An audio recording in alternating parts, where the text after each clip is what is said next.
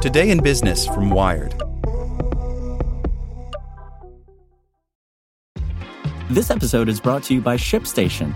You know, some things take a lot of work, like sending little robots to far-off distant planets. And just as that's challenging, so too is running a successful e-commerce business, especially when there's so much to do. So I want to introduce you all to ShipStation.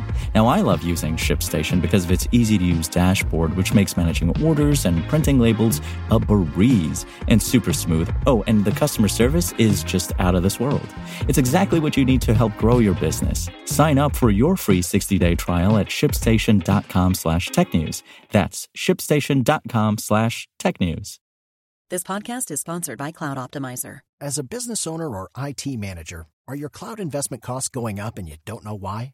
It's time for Cloud Optimizer. As you migrate your business to the cloud, what you're spending and why you're spending it can get a little hazy. But Cloud Optimizer clears up the mystery and puts the cloud to work for you. Cloud Optimizer starts by analyzing usage patterns, right-sizing resources, leveraging discounts you may not be aware of, implementing automation, and much more. And by reducing unnecessary expenses and maximizing performance, Cloud Optimizer guarantees you a savings of 5 times what you spend for their service. As you utilize cloud-based services more and more, you don't have to lose sight or control of your spend. You can stay agile, streamline your costs, and optimize your performance, plus save significant money with Cloud Optimizer. Make the cloud work for you with Cloud Optimizer. Get a free assessment and find out how much you can save by going to cloudoptimizer.com. Go to cloudoptimizer.com for your free assessment. That's cloudoptimizer.com. Today in Business from Wired. Support for this podcast and the following message comes from TD Ameritrade. Meet their newest trading platform, Thinkorswim Web. It has all the essential tools and strategies in a streamlined interface. No download necessary. Thinkorswim Web. Trading streamlined. Visit tdameritrade.com/thinkorswimweb to get started. Congress is eyeing face recognition, and companies want to say. Amazon and Microsoft have hired lobbyists. So too have airlines, retailers, wireless carriers, and cruise operators. By Tom Simonite. Microsoft and IBM sent congratulatory public messages to President-elect Joe Biden this month. Both expressed hope that his administration would ease the nation's political divisions and suggested it consider crafting the first federal rules governing face recognition. When it comes to issues such as safeguards for facial recognition, we have no national law at all. Microsoft President Brad Smith wrote, "We need new laws fit for the future." IBM CEO Arvind Krishna told Biden his company was ready to work with you on prohibiting use of the technology for mass surveillance, racial profiling, or violations of basic human rights and freedoms. The suggestions follow a recent quantum leap in corporate interest in face recognition legislation. A Wired review of congressional lobbying filings shows that mentions of the technology jumped more than fourfold from 2018 to 2019 and are on track to reach new heights in 2020. It's not just tech firms such as Amazon, Microsoft, and IBM lobbying on the issue. Companies and trade groups representing retailers, chip makers, cruise ships, wireless providers, and airlines have all sought lawmakers' ears to talk about face algorithms. The lobbying surge coincides with the spread of local and state bans and restrictions on face recognition across the U.S., from Portland, Oregon to Portland, Maine.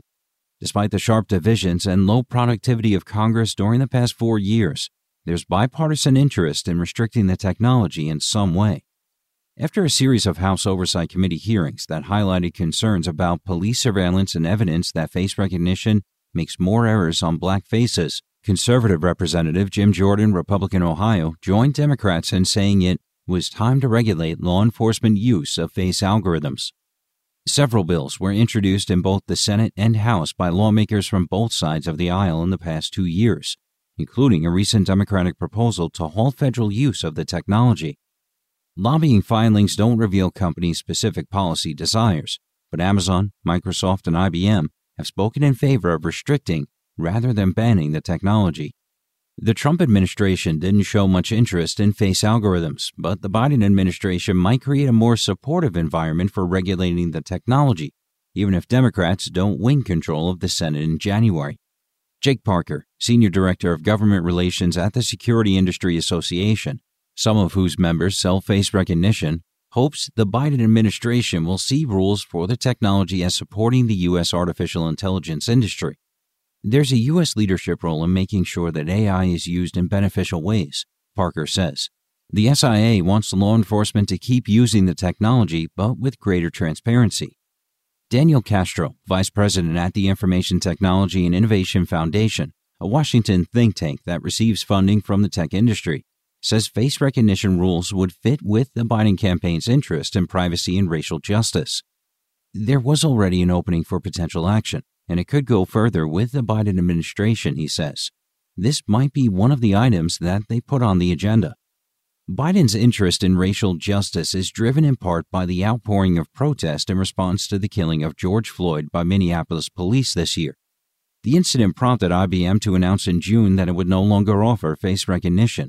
Soon after, Microsoft said it would pause sales to law enforcement until federal legislation was in place. Amazon also halted law enforcement sales, but only for a year. Chris Padilla, IBM's vice president of government and regulatory affairs, says the company was already concerned about inaccuracies in face recognition, but that the Floyd protests made the company more aware of the potential consequences of any errors.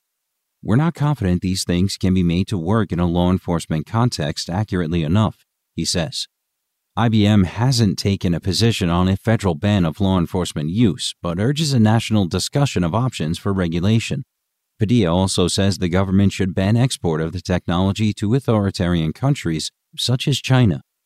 Amazon directed Wired to a 2019 blog post that suggested safeguards on law enforcement use of face recognition, but also stated that new technology should not be banned or condemned because of its potential misuse.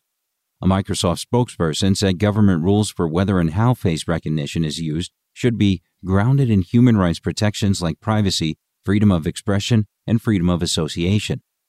Tech companies and some lawmakers broadly agree that face recognition rules are needed, but there won't be easy agreement on what exactly the limits should be. A Washington state law passed in March supported by Microsoft and introduced by a state senator who works for the company illustrates some of the divisions. Washington's law requires government agencies to disclose information about their use of face recognition technology and the technology's accuracy on different demographics. It also requires meaningful human review when the technology is used for major decisions, and it prohibits law enforcement from using face algorithms on live video feeds except in emergencies. Microsoft called that law an important model, but it is more permissive than the outright bans on government use of face recognition passed in more than a dozen cities, including Boston and San Francisco. Portland passed a law that also bars use by private companies, over opposition from Amazon. Jennifer Lee, Technology and Liberty Project Manager at ACLU of Washington, hopes the state's law does not become a national model. We need a strong state surveillance ban and to ensure agencies and companies can't use facial recognition to profile people, she says. The bill that passed doesn't include those measures. The ACLU is working on a new Washington privacy bill and hopes to include a requirement that companies ask consumers to opt into face recognition before using the technology. Some proposals floated in Congress have been more strict than Washington's law. In 2019, Senators Roy Blunt, Republican Missouri, and Brian Schatz, Democrat Hawaii, introduced a bill that would require companies to obtain consent before collecting face recognition data. Filings indicate that Amazon, IBM, and Microsoft all lobbied lawmakers on the bill. In June, a group of Democratic senators and representatives introduced a bill that would place a moratorium on the use of biometric technology, including face recognition by federal agencies.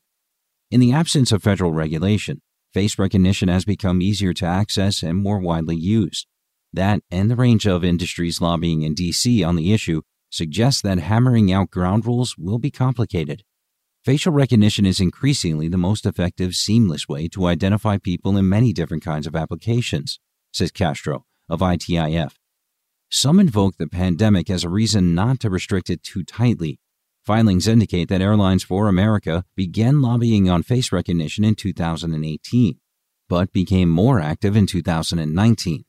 A spokesperson for the group says it wants to see a balance between protecting privacy and allowing technology that could make travel smoother, especially at a time when airports are more stressful than usual. Airlines are committed to strong privacy principles as it relates to biometrics, she says. We also believe affording passengers the ability to experience a touchless process throughout their air travel journey will help to build confidence during the ongoing COVID-19 crisis. Like what you learned? Subscribe everywhere you listen to podcasts and get more business news at wired.com/business. This is the story of the one. As head of maintenance at a concert hall, he knows the show must always go on. That's why he works behind the scenes, ensuring every light is working, the HVAC is humming, and his facility shines. With Grainger's supplies and solutions for every challenge he faces, plus 24/7 customer support, his venue never misses a beat. Call quickgrainger.com or just stop by. Grainger, for the ones who get it done.